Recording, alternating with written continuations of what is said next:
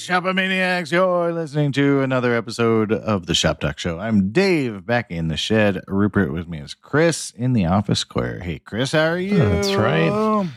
Yeah, fantastic. Really good. About to hop a plane to Alaska, do some excursions, some hiking, some just enjoying the view up there in Juneau. Beautiful place. I've been up there a couple times before. Have a friend. Wonderful. Should be good. Wonderful. Right when I come back, my family comes back from their trip. We've been on separate trips. That's, I think, the first we've done that. Yeah. So cool. Your family went to Egypt, and they did. You kind of huge opportunity. Yeah. And I just did other stuff. Yeah. And Alasking. Yep. We happen to catch the same flight. They both fly into Seattle, and we'll be on the same flight home, which is so weird. We definitely didn't plan it that way, but that's magical. That's beautiful. That's kind of poetic. I'm excited about it. I think it'll be cool. You know, although they'll be freaking exhausted, and I'll be fine. Just haggard. Holy cow! But good luck to them, because I hadn't even thought. We usually go the other way to, I guess, the Middle East. Like we go. You go left, I go right. So yeah, that's interesting. Okay, wow, that changes my. Yeah.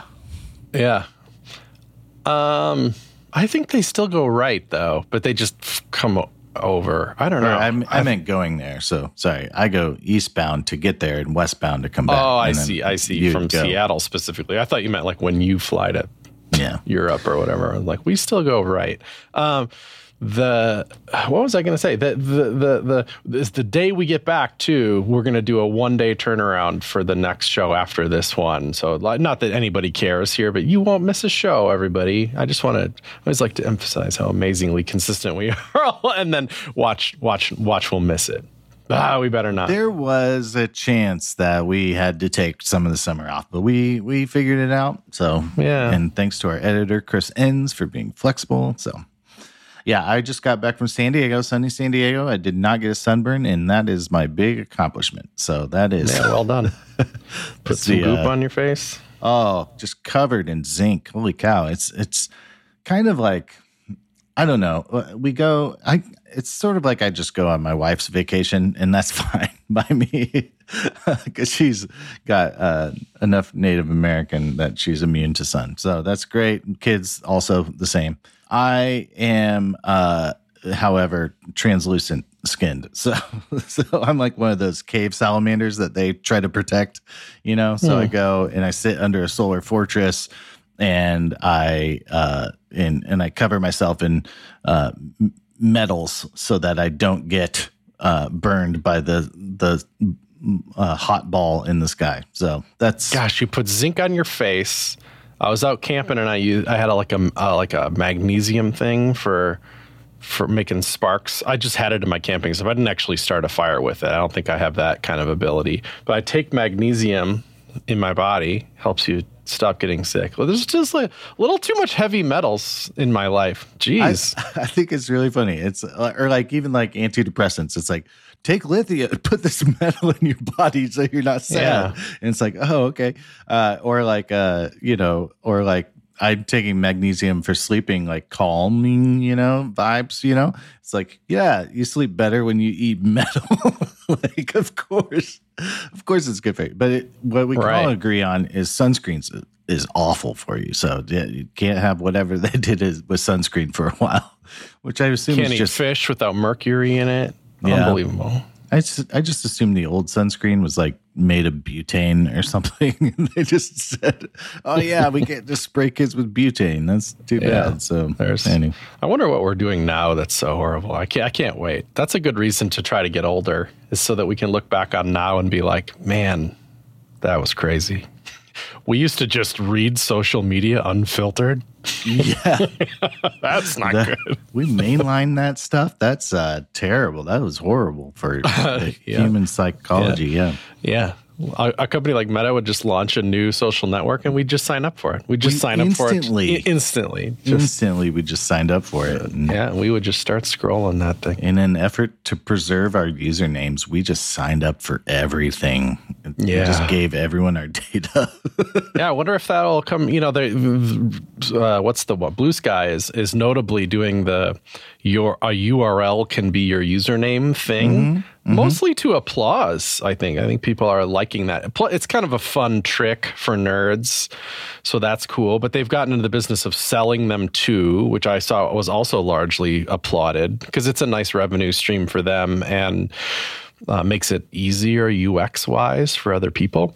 Yeah. But if everybody did that, then there would be no username rush, is why I thought of it, because you got the URL, so you got what you want. You know? Yeah. Not a bad idea, really. I would think that's cool. And I mean, I don't know. I feel like that's, we're kind of verifying accounts with URLs anyway, right? Like it's like, go put this little well-known tag somewhere. And if you could just be like, I bought the domain from you, can you verify me, Yeah. And then you kind of know, like, if it's like, whatever, stealyourdata.biz, you're like, yeah, I'm not going to interact with you. So you're not a nice person. So 4chan.online or whatever, I'm not going to talk to you. One username per URL, too. That confused me for a minute when I went to go log back into Blue Sky. It's like, what's your username? It's just like, what's your username? And I'm like, I don't know. Is it Chris Coyier? Is it Chris at chriscoyier.net or Chris Coyier at chriscoyier.net? Or what? And I'm like, nope. It's just the URL. So my username on Blue Sky is chriscoyier.net because that's my URL. Huh. That's okay. At least for logging in purposes. Yeah. Again, don't really mind it, but for any URL that was particularly like company-like or something, like you can't have Sue and Alex at company.com. Well, I wonder how this happens if like mergers or name changes. I mean, if like somebody gets married, changes their name, or divorced, changes their name, whatever, transitions, changes their name, or merges companies, changes their name. How does that work? What happens, but I guess if you own the URL, you're that person now. So that's cool. So that's how it should have been the whole time. So maybe that's why people call their senators, they sort that out. Have you seen text wrap balance? That was very happy. That was speaking of wide applause when that dropped. Pretty sure it's just Chrome still. Could be wrong. Maybe I'll look it up quick. But the point of it was, you got a headline. It's really annoying when one line breaks on a headline to the point where people took matters into their own hands. I've seen the last one or two characters have an NBSP or non-breaking space. That's an old trick. Sean Inman trick, I think. Right? Yeah. Perhaps I used to do that. Probably still do on some sites. Just an old little trick so that the text will never break in the last couple of words. That's a cool trick. You can do it with JavaScript. You could do it server side. Whatever. I don't know what other techniques were. But it turns out now with one line of CSS, you just go text wrap balance on, say, your H1s, H2s, and H3s or something. You'll just never be in that position because the browser will balance it out. Looks great on headlines, I think. Yeah. But now it's gotten in everybody's head like, next time I see that on a website, I'm just going to fix it with text wrap balance really quick. It happened to me yesterday. I had a bar of text. And it usually didn't wrap, but sometimes it did. So let's say it's like a modal comes up and I want to put a message at the top of the modal. So say it's like 500 pixels wide at most on desktop, but there'd be like, one line of text would just wrap a little bit. And I saw, one word fell down and I was like, ooh, this is it. But it's not a header. It's just a sentence, one sentence. Yeah. So I put text wrap balance on and I'm like, ugh. I don't like it. I don't like that it wrapped. I just don't like that it clearly wrapped way too early. Oh, it just looks weird when it's not a header. On a header, somehow it looks fine, but on just like a sentence or a paragraph, it's like, ugh, why are you wrapping all weird? Yeah. I don't like it. And then it'll wrap different. Like if you put it on a whole bunch of paragraphs up and down a page, it'll wrap at like different horizontal points depending on the paragraph. It just doesn't look right on small text, I think. Anyway, the whole point of this is, drum roll, please. I don't know how I missed this. Text wrap pretty. Ooh, totally really? handles this. Yeah. And there's more text Chrome wraps? only. Yeah. There's text. Yeah, I think so. Because text wrap was kind of new to begin with. I think balance was like the only value it had in most of our minds, I think, aside from revert, inherit, unset, all those, that are valid for pretty much every property. Yeah. But yeah, now it's balance or pretty. And pretty does the trick. Pretty does what you want in the paragraph situation. Just so you know, everybody, good one. Adam showed me that. Apparently I was bitching about it or something. And of course, the ambassador of all things CSS, Adam Argyle, is like, hey, have you seen this? And I was like, no, I haven't, sir. But now I can. He's pretty good at, hey, by the way, this got fixed like 2 months ago. So, yeah. Well, anyway, if you're Adam's boss, give him a raise. He's really good at that. If that's indeed his job, which I believe it is. Interesting. There's quite a few here. Like there's wrap, no wrap, balance, pretty, stable. Hadn't seen those. So. Wrap, no wrap. No wrap is white space. Well, I think there's a text wrap, no wrap, which is not hyphenated. So, it's got the same no repeat issue, but I think that's consistent with the other. Text wrap, no wrap. I don't hate it. Text wrap, no wrap. I'm not. But does it do the exact same thing as white space, no wrap? There's a line here. Let me see. The white space collapse and text wrap properties can be declared using together the white space shorthand. Oh, so maybe you're supposed to be like white space, no wrap is probably the best. Is that the right? Does that even exist? Yeah, no white space, no wrap is a thing. Pre-wrap. Anyway, that's fun to experiment with. You know what I learned using. And we can get back to other people correcting us here in just a bit. But that little squunch text experiment that I was working on, I used text wrap balance because I was like, great chance for it, right? Great chance. I also, because I got it like really messed up, I used a really long word. So I was playing with hyphens, right? The CSS hyphens, which actually you can kind of use now, I think. Like hyphens is generally supported. Let me get the actual support. I think so. And it's not the end of the world if it's not supported. What always gets me with it is like that you need to use it separately from other features. Like hyphens just has to do with whether it's hyphenated at the end of the line, if it's willing to break mid-word or not. Right. And so there's other things like break word and stuff like that. But there's another property called hyphenate-limit-characters, and you can pass it numbers. And this is a weird one because you just say and this is not super supported, but you can. I'm sure it's English only too, by the way, for the most part. That's just a guess, but that tends to be the criticism is enjoy. Yeah, I don't know. Yeah, I don't know. I mean, it could just be characters and, I don't know, other things you don't want to do that. It just might be annoying if it got to the end of the line and it was like D dash next line AVE. You'd be like, don't break just the one character. That's stupid. Yeah. So hyphenate limit characters is a weird one, but there's a minimum word length to allow, right? Before you hyphenate. And then there's a minimum number of characters before the hyphen, and then a minimum number of characters after the hyphen. So you're basically what I set it to is I had 10.55 or 10.33. So I'll drop 3 letters, but I will have 4 letters before it, and so anyway, I like it. I wonder if people mostly use it to turn the dial up, I think out of the box hyphenation is a little aggressive. It's just going to try to do it for everything. So this hyphenate limit characters is kind of cool because, and again, Chrome only, I think right now, but it's a little cool because you can kind of be like, hey, this is, I'm going to kind of what I consider a long word, long enough to be hyphenated, I'm going to tell you, So anyway, that was cool. Again, this is kind of where a lot of power for us CSS people. It's the kind of thing where, I don't know.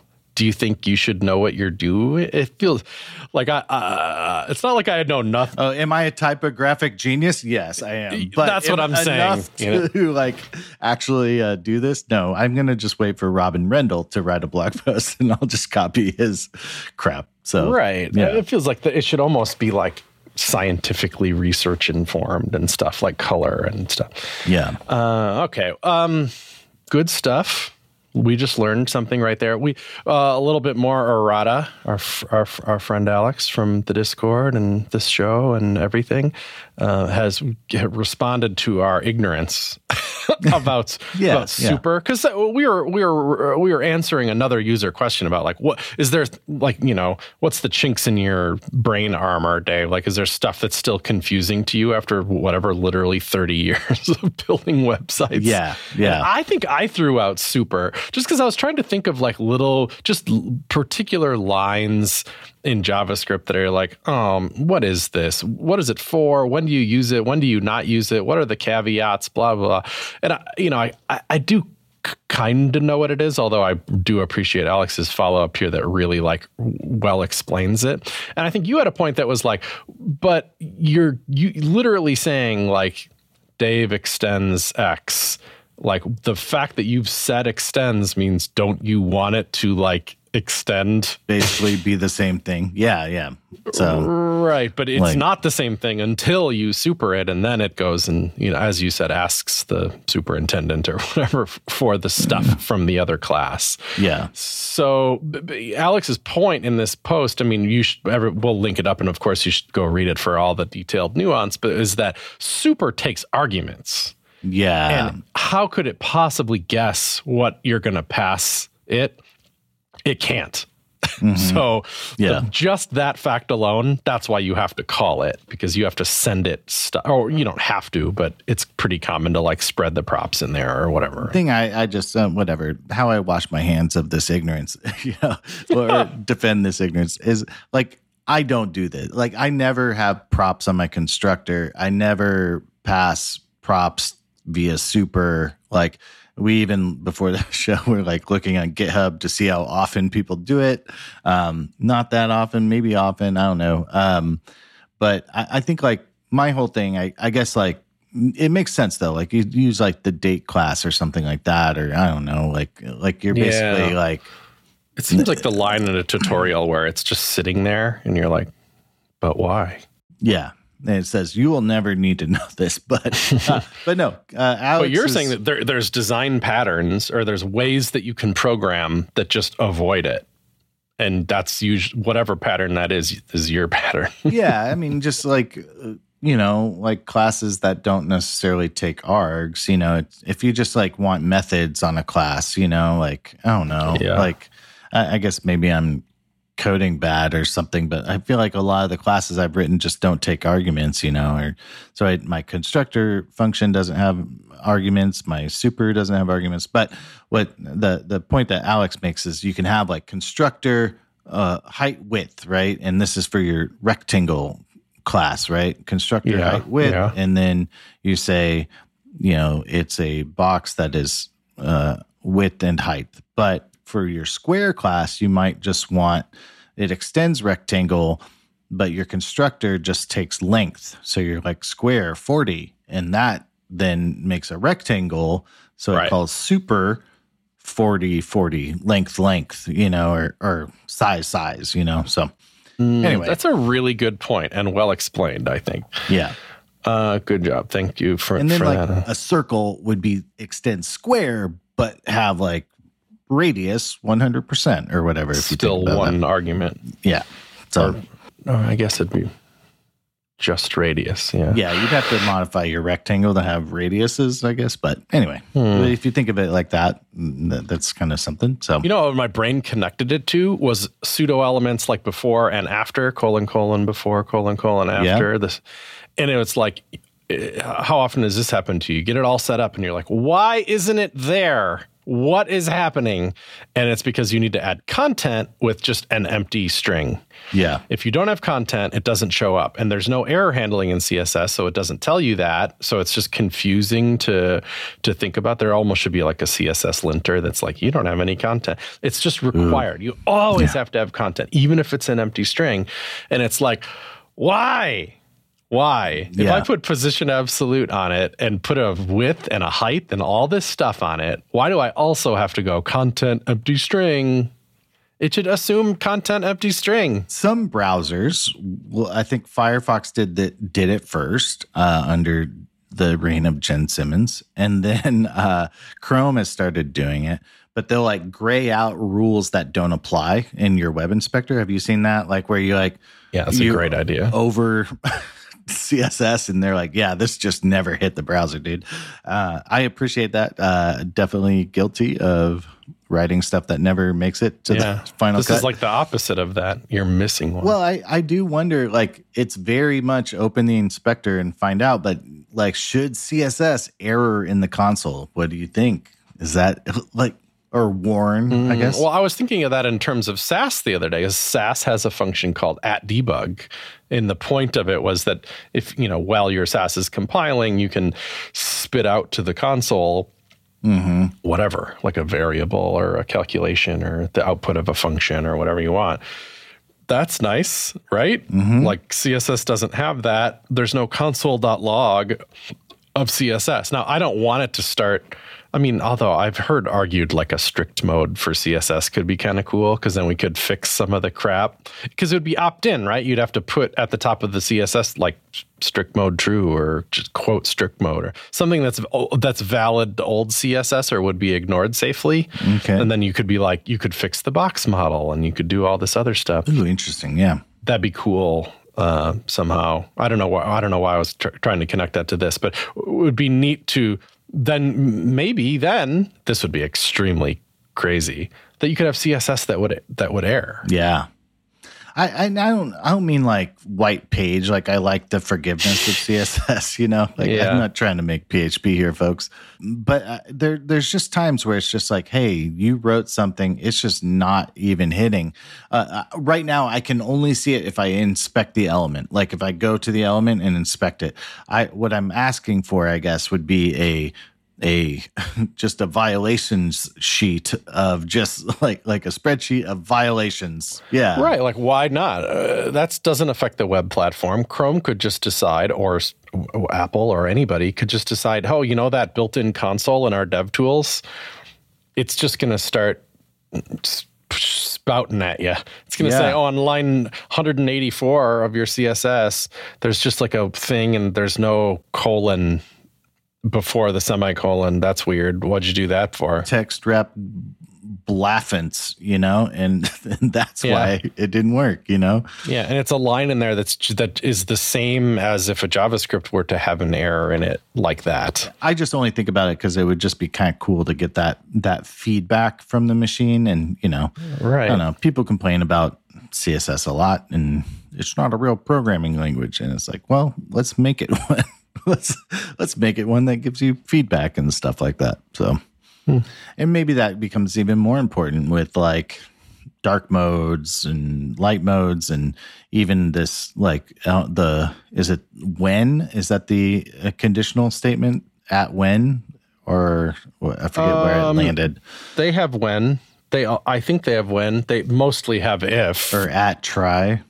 Okay. Which is funny because I think CSS was I think they've decided they'll never be an @if in CSS because of Sass, and which is wild because sometimes CSS steps on Sass's toes for sure.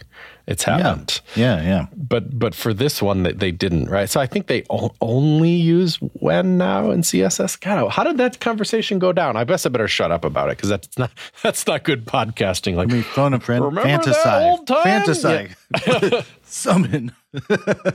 Yeah, but it didn't ship at all. There's no conditional stuff in CSS yet. Not yet. But I'm saying like in the future, like when that be like if whatever color Bugleen, and it's like, hey, Bugleen is not a color ever, so this will never hit or something, like I wonder why it has to be an @if anyway. Are we locked into that as like a signifier of future concepts? CSS. Yeah. Are we being too nice to Sass here? Which I was just looking at Anchor functionality, reading Jay's post back when he was at Google just a few months ago. Mm-hmm. And there's like 2 new rules for Anchor positioning. Oh, really? Including an @try function, which is pretty neat. That's how it's dealing with edge problems. So let's say you wrote a tooltip, Dave, and the tooltip hung off the top of the thing that you were, say, hovering over. That's how you designed it. Well, if that goes up over the top of the browser window, you can put, like you can describe an @try block, like try this. Mm-hmm. And then if the browser decides that's not great, it'll go to the next @try block and it'll be like, okay, well then put it on the bottom. So at least you can control it, which is nice, but it gives you an opportunity to kind of hand design where you want the anchor to go. There is no default though. Like, so if you don't put those try blocks, it'll just do your first where you positioned it or nothing. Really? It's not going to move it for you. Oh, okay. It doesn't even try to guess or like center or center bottom or something like that? Absolutely not. No, which it could. I mean, I don't know. Those are the type of choices that these spec authors and discussion people have to make, Weren't we were just talking with Eric, and he laughed at us when I was like, oh, well, by the time CSS shifts, it seems like everybody gets along, everybody likes the feature, everybody claps and applauds and writes positive blog posts about it and stuff. He's like, I know that's how it seems. And I think what he was trying to say is that like, there's probably plenty of like infighting while it's being discussed, mm-hmm. And backstabbing, I don't mean to insinuate any horrible behavior or anything, but it seems like that's probably what happens. And then for whatever reason, that process usually ends up pretty good in CSS land anyway. Yeah. I mean, I've been exposed to a little bit of it in OpenUI where I think this is being incubated, and a lot of it's, you're like, hey, what do people think about this? And it's kind of like bike shedding, people don't want to be like, how do we make a prototype that works?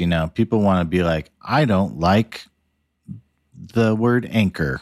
I want to fight about that, and so you have to be like, okay, let's take a step back. Does everyone agree that anchor's the best idea? And then people are like, no, it should be called Shop Talk. And then they're like, no. So it's you kind of like have to like redo decisions a bunch, and then they prototype and build, and then they kind of like figure something out like, okay, we have a problem with this, or we need accessibility on this. And so you have to kind of like make a redecision. But you try to, interestingly, they try to just make decisions on the smallest possible level, like even if it's just like motion to come up with a list of names. Everyone agree? Yes, or something like that. So it's very. I don't know if I could do it as a job, to be honest. Like just sit around and do spec work. You wouldn't even be willing to be paid for it, let alone not be paid for it. That's the miracle of it. Really, is that some people are. Some people volunteer their time, but then they get put on as invited experts, like Hide just did. So congrats to him. But nice. But yeah, that's hard, But I do think there's people, there's money floating around if you're good at it, and can do it.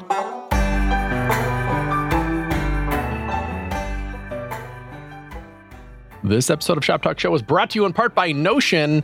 I'm excited to share that they just launched Notion Projects, which includes new powerful ways to manage projects and leverage the power of their built-in AI features too. So Notion Project combines project management with your docs, knowledge base, AI, so you can stop jumping around between tools and stop paying too much for them too. So let's say Dave and I were going to redesign Shop Talk Show.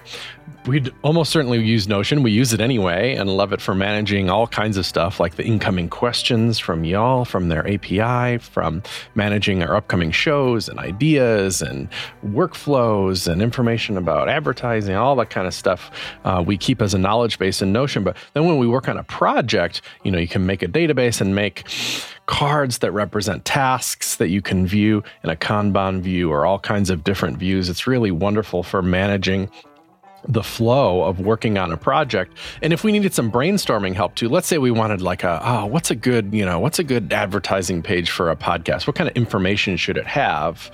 Rather than us jumping around between another tool, we could just use the AI tools built right into Notion just to help us brainstorm the type of stuff that will be there. Anything Dave and I did will really be handcrafted, but I think that's the role that AI is starting to fill, is just like, well, help me think about it a minute. Just like, slap my brain a little bit and get me going, and then I'll take it from there, kind of thing. So do your most efficient work with Notion projects. You can try it for free today at notion.com/shoptalk. That's all lowercase letters, notion.com/shoptalk. And when you use that link, you are supporting our show. Thanks so much to Notion for the support. Simi DeClark writes in, fan of the show, writes in lots of great questions. Really appreciate that. Wanted to hear us talk a little bit about the buzzword, the edge. Which is why Edge and I have taken up miniature golf. Mini golf, for short.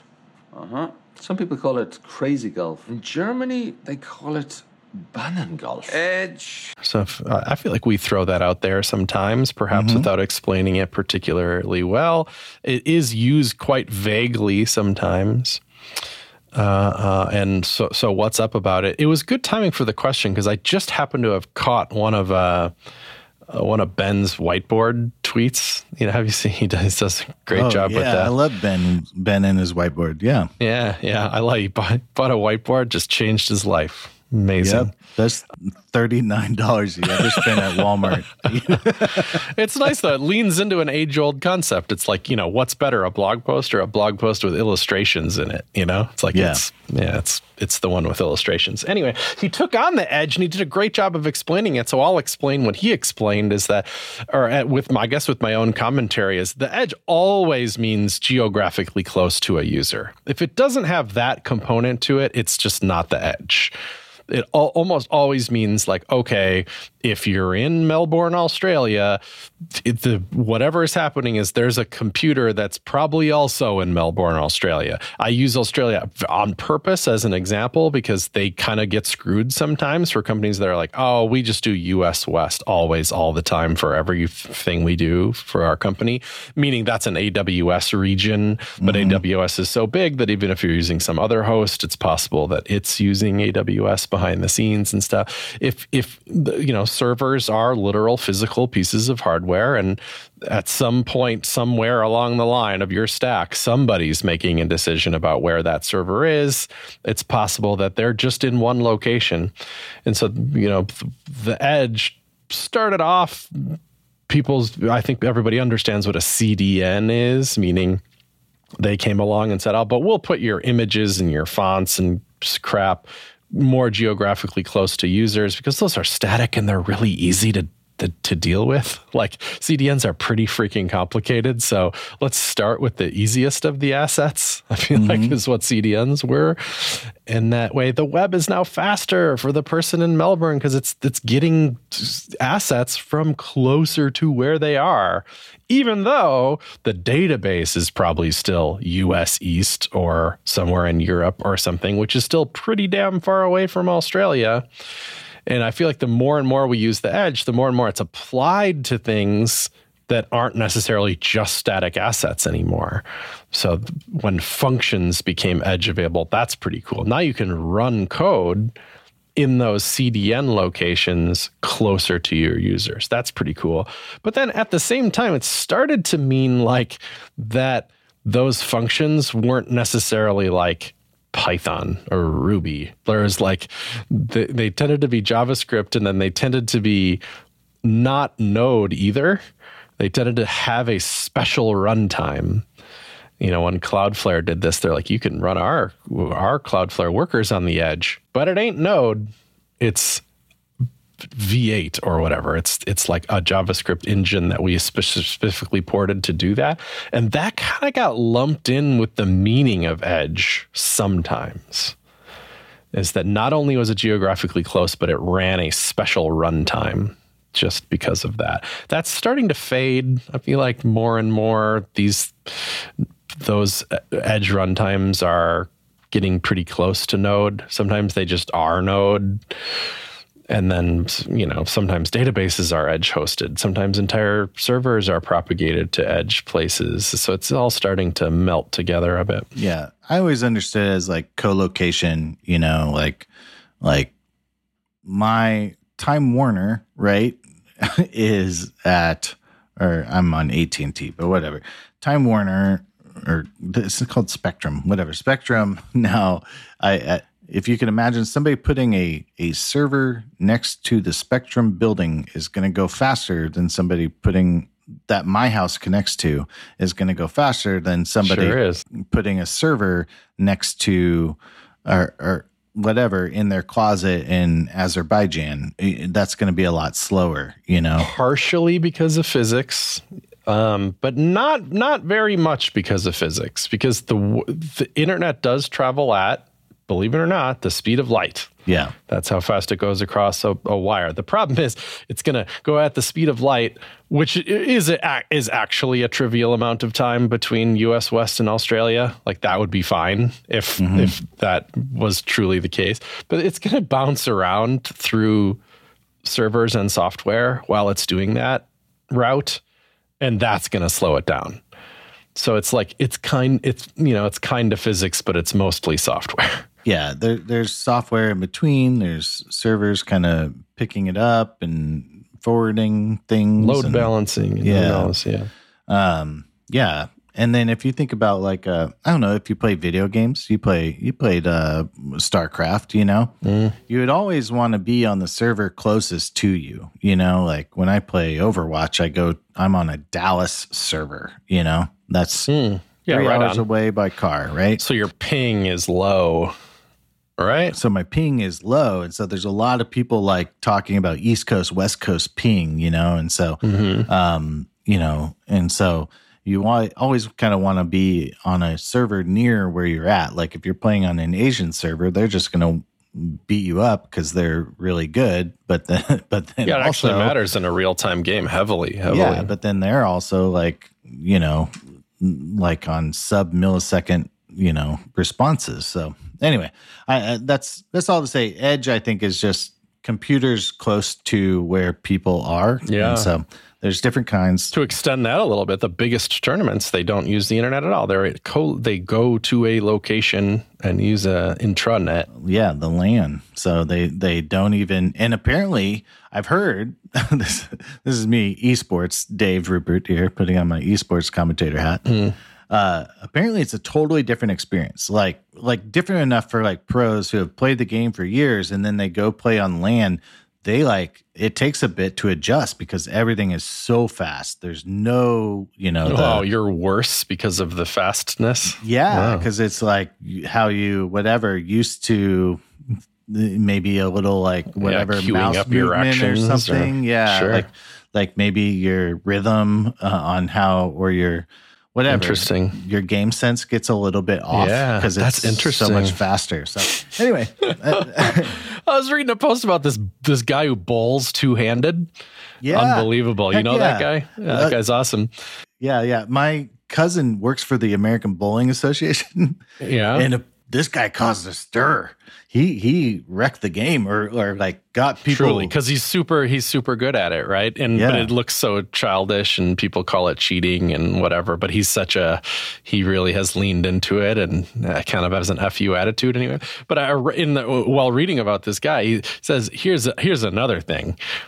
When you play in the real, televised serious bowling event, it's way harder. Yeah. Because it's like they Crisco the lanes or something. Yes. It's not the same as your bowling alley down the street. Like y'all can hit your 250s on that all day. If you brought that skill to a tour, you'd get like a 80 because the lanes are just wicked slick. Yeah, that's what my cousin was saying, that like pro bowling is boring because people when they're at home, they're bowling 200s, 300s, and they're just like, I could be a pro bowler. So they watch these people bowl, but on a pro lane, it's only like 45% of the lane is slicked or something like that. But like at your home lanes, they just juice them. So like you're just screaming and down the lanes and you feel like a champ, so it's this whole like thing, like they make, your pro bowling center or your home bowling center wants to make you feel good. They want you to come back. They want you to it's like the whatever, the corked bats, they want you to feel like you are good at bowling and you're going to come back. But like the pro circuit is like, they want you to feel bad. Well, we have like very strict regulations on what we allow, so. Yeah, I could see that too, right? It's not, maybe a little variation is okay, but maybe not. I'm thinking about how in baseball, like the outfields are differently far away and things like that. But football fields are 100 yards, no variation there. Well, yeah. If you watch a bowling tournament and everyone threw 300, it's like, yeah, that was cool. Yeah, what was cool about that? That wasn't a challenge at all. Anyway, I think it's just a phenomenal. Anyway, it's very cool. And it's apparently a problem, just because the pro bowling scene just seems like so. I don't know. So junior league, they're like, that guy only threw a 212. Like, I could do that. I do that every day, or every week, And then my cousin said, pro bowling's biggest problem, bowling's biggest challenge is bowlers, I think is what he said. And I thought about that in terms of programming and code. And I thought web development's biggest challenge is web developers, because we do the same thing, I think. So we think we're all like, oh man, I can 10x out this app, this to-do app, and it's like, that's cool. But can you work with other people? Because that's a super different operation. Yeah, I know what you mean.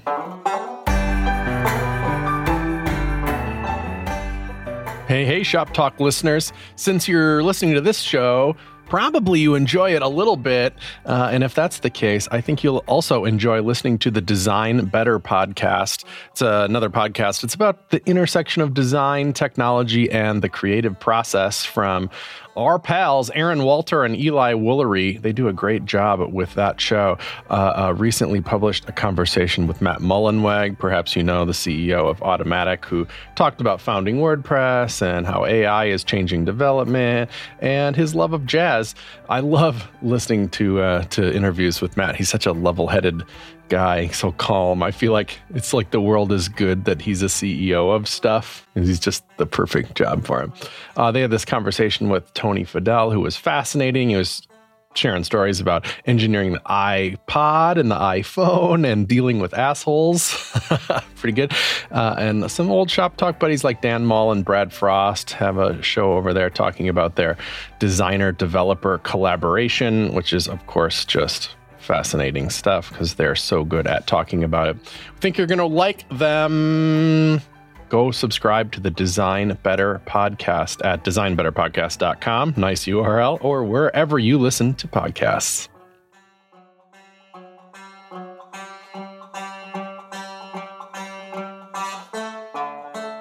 Old Ben Jackson here. Writes in. Fancy new MacBook Pro. Congratulations, new machine. Hope you enjoy it. It's amazing for developing on, Ben says. But he's concerned that, he writes in, but I'm concerned that I get an unrealistic impression of the performance of my websites. I can chuck a load of animations and filters, whatever I like, and my site still runs smoothly. But this isn't the case for people using, for example, old Chromebooks. Have you any techniques you'd like to share for testing out your sites on machines with slower CPUs? I guess CPUs and memory and GPUs and every other thing that a computer has kind of ultimately factors into websites. Yeah. I mean, I can say even just with like my switch to Windows and stuff like that, you definitely are experiencing things different, right? Like that slick animation is super cool and it's 60 FPS on your machine, 120 FPS.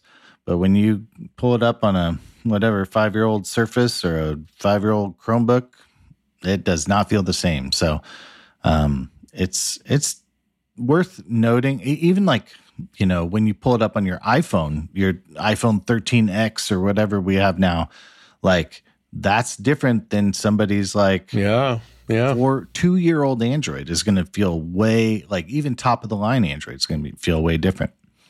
So stuff you can do, I can, just because I do this, I'll jump in. In the performance tab in Web Inspector, there's a CPU throttling. So you can be like 6x slowdown, just go all the way down. Don't worry about it. And then you can also throttle the network, and that makes it feel like slow.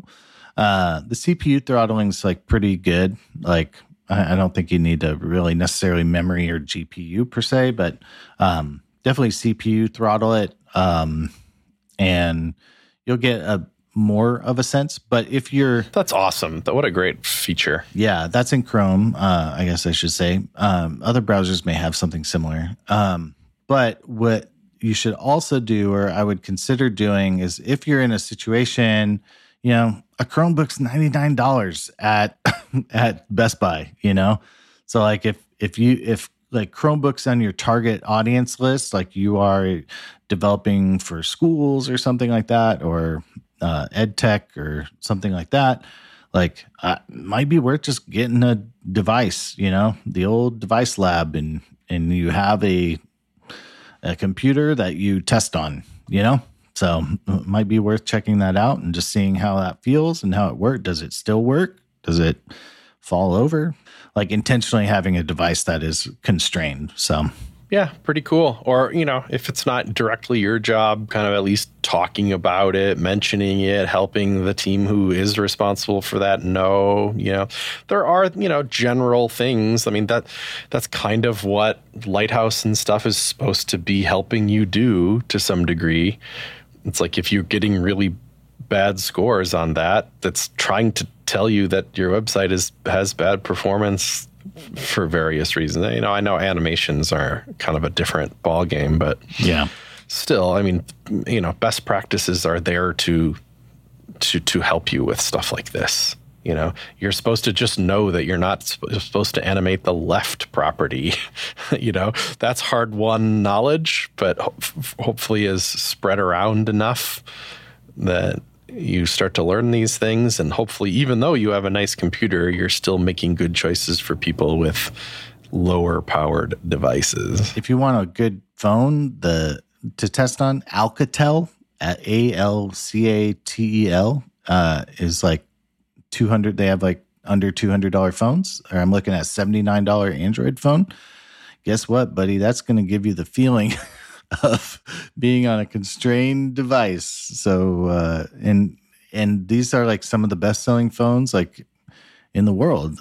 Like, you know, I don't know, man. If you that's amazing. Is it really?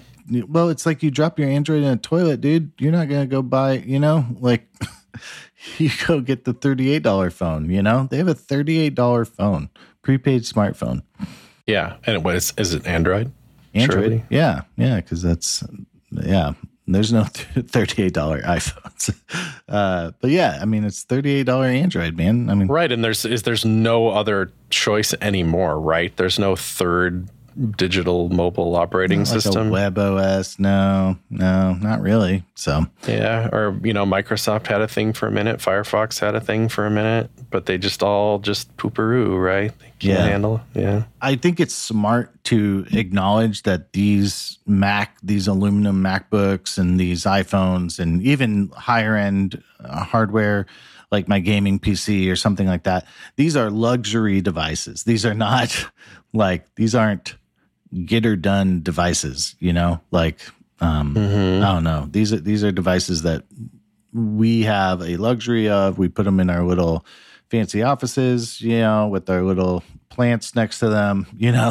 These are not like I'm working from a truck on like 2G out in the desert, like it's just different, right? So yeah, throttling your internet's a good one too. Yeah, that's fun. Did you already mention that one? Sorry if you did. Yeah, no, it's in the same tab as like the network CPU tab, slowdown. Yeah, network will give you the throttling, and then performance will give you throttling and CPU. So worth doing. If you want to go hard mode, disable cache. Make sure like you're not like just, I don't know. I have that on absolutely all the time. Only for more reasons than just the performance. It's, when you're developing, you're like, I just changed a file, so I don't care what my local dev environment says, please. Well, and that's another thing. It's just these devices have different caches, like they're like the L2 cache or whatever is just different. And so like,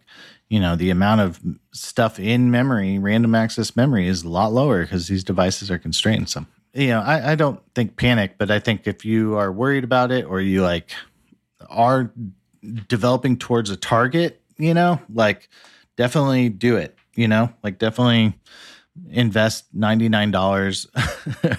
Literally buy the cheapest device you can find that fits the specs you're looking for, like that's a decent strategy. My kid gets a free Chromebook from his school.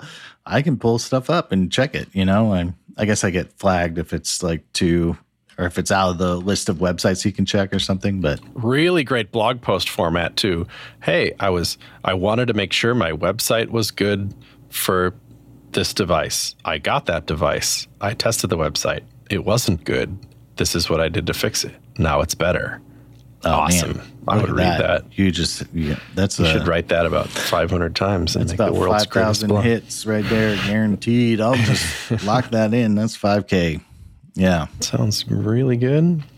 Let's see. We got another one from Brian Zellish. Zellish? Oh, interesting. Okay.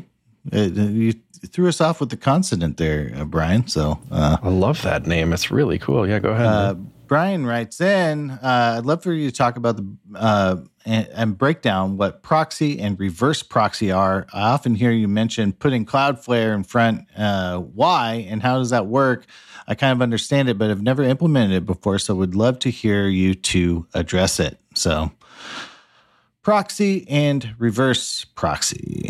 Sure. Yeah. I mean, here's the point is that they're concepts, but maybe they're concepts that are best illustrated by examples. So I'll give you an example, but then remember that it's just an example. The important part is that it's a concept that can be applied more broadly. So let's say you needed to have your website use the Unsplash. You all know Unsplash. It's like a service for returning free to use really pretty nice stock photography images. Mm-hmm. They have an API, right? So speaking of one of our sponsors, Notion, you could, for example, when you add a top graphic to a Notion page, there's a little Unsplash button and you can search for filing cabinets or something, and you'll get nice photos of those and you can plop it right in there. They notably have powered that by the Unsplash API. Pretty cool. Mm-hmm. So they have Unsplash integration. Now you could probably use the Unsplash API client side, but I think they highly discourage that, if not outright disallow it, because they give you an API key and they don't want those API keys to be out there. And if you make that request client side, that API key will be out there. Mm-hmm. So a lot of companies, and I'm sure Notion has done it this way because they have their big person pants on, make the call to Unsplash server side. So they probably have a route or something that's like notion.com/API/Unsplash or something. So the client side hits their route on their website, and that actually hits Unsplash, thereby protecting the API key along the way. But that little middle piece of code, that server-side code that's on your servers, it's essentially a proxy. It's just a little pass-through. It's just makes the call to Unsplash for you. So if you've written your own little proxy there to hit an API, that's just what a proxy is. That's just one example of what a proxy is. But it's just code that's on your site that does some external job. How'd I do? Is there another way to explain it? I think that's great. Like forwarding, right? Like if I could make DaveRupert.com be a proxy for ChrisCoyier.net, right? And so you go to DaveRupert.com, you actually see Chris's blog. I could like have it completely forward. There are ways like Chris could like sue me or whatever. That's also, don't recommend this, when your big idea is eBay too, is just don't recommend that. Yeah, it means you've written code that says, hey, when I get a web request for DaveRupert.com, behind the scenes, go fetch ChrisCoyier.net and return whatever you get from there and return it. That's it. So Dave's written a proxy now and made a network request on the server side that's returning some third-party stuff. Yeah. Now, I don't know if that we nailed it. There's probably a more technical definition of proxy, but in practice, I feel like that's what it means. I feel like that's pretty close. And then like a reverse proxy is sort of, it's hard to say, but it's like the other way. So it's like there's a proxy server that talks to a server, and then the server, your actual server is going to send back to the reverse proxy and say, hey, pretend you're me, or whatever. And so like a load balancer is like a good example of this. You're actually running your app on 5 servers, and the load balancer is saying like, okay, server 1 is tell me what to say. And then they're like, cool, yeah, reverse proxy this back. Tell them you got whatever, user 123. Okay, server B, this other guy's coming in.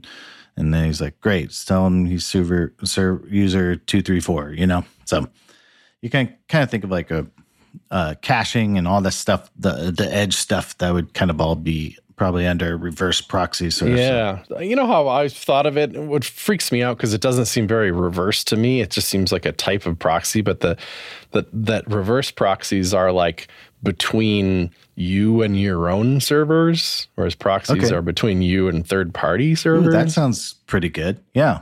That sounds like I like it. Yeah. I'm going to say that's it. They've just picked up and moved. Yeah. And then there's also like, we probably explained this poorly, but there's like, situations, I'm using where it's like, I know, like Segment like gets caught up in a lot of ad blockers. That's good because it usually is used for nefarious things. I'm not using it for nefarious things. I'm literally just seeing if people are using features in my application. Like, did anyone use this feature?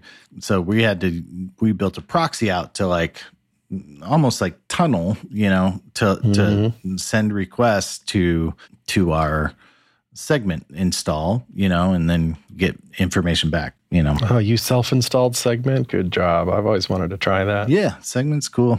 I recommend it, but but then I don't know. You could just use a service or something, but the service is going to get caught up, and you're probably going to have to build a proxy anyway. I don't know. Yeah, it's one of those things where I don't even know what it does, but I assume because it's this big popular project that it has solved some problems that I don't even know about yet. It's probably overkill for us, but it's basically, it's like a single point of analytics broadcasting. So you get whatever, a page view event, and it'll say, great, I got the page view event. Which apps should I send this to? Yeah, Google Analytics and PageHeap and whatever other ones, app queues. I've always liked that. It also is kind of, I don't know, perhaps gray-hattedly makes those requests first party instead of third, which gets around some blockage concerns, which is does everybody know that? Is that obvious to everyone? Yeah, I don't know if it's, I think that is murky waters. I don't know. I'm really like, I don't care who you are. I really just care. Like, I just need if numbers go up, that's what I'm looking for. I'm sure I'm justifying my own stuff there. But I think people assume, I install an ad blocker or a privacy shield or something. So that in my head, I have blocked any tracking of what my actions are on the web. But you're like, but it's not working on my site. I don't use Segment, but any site that is and are using it in this way, because you can use Segment third party too, and I bet that is blocked by by trackers. But if you proxy it through your own site, which surely they have documentation for and encourage you doing, because in a way it makes your analytics more useful the less blocked they are. Good use for a proxy. Yeah, good example of a proxy. But I think it's a thing we should encourage, because it's just if people are using, but I guess most people are using Segment and Google and something else and something, and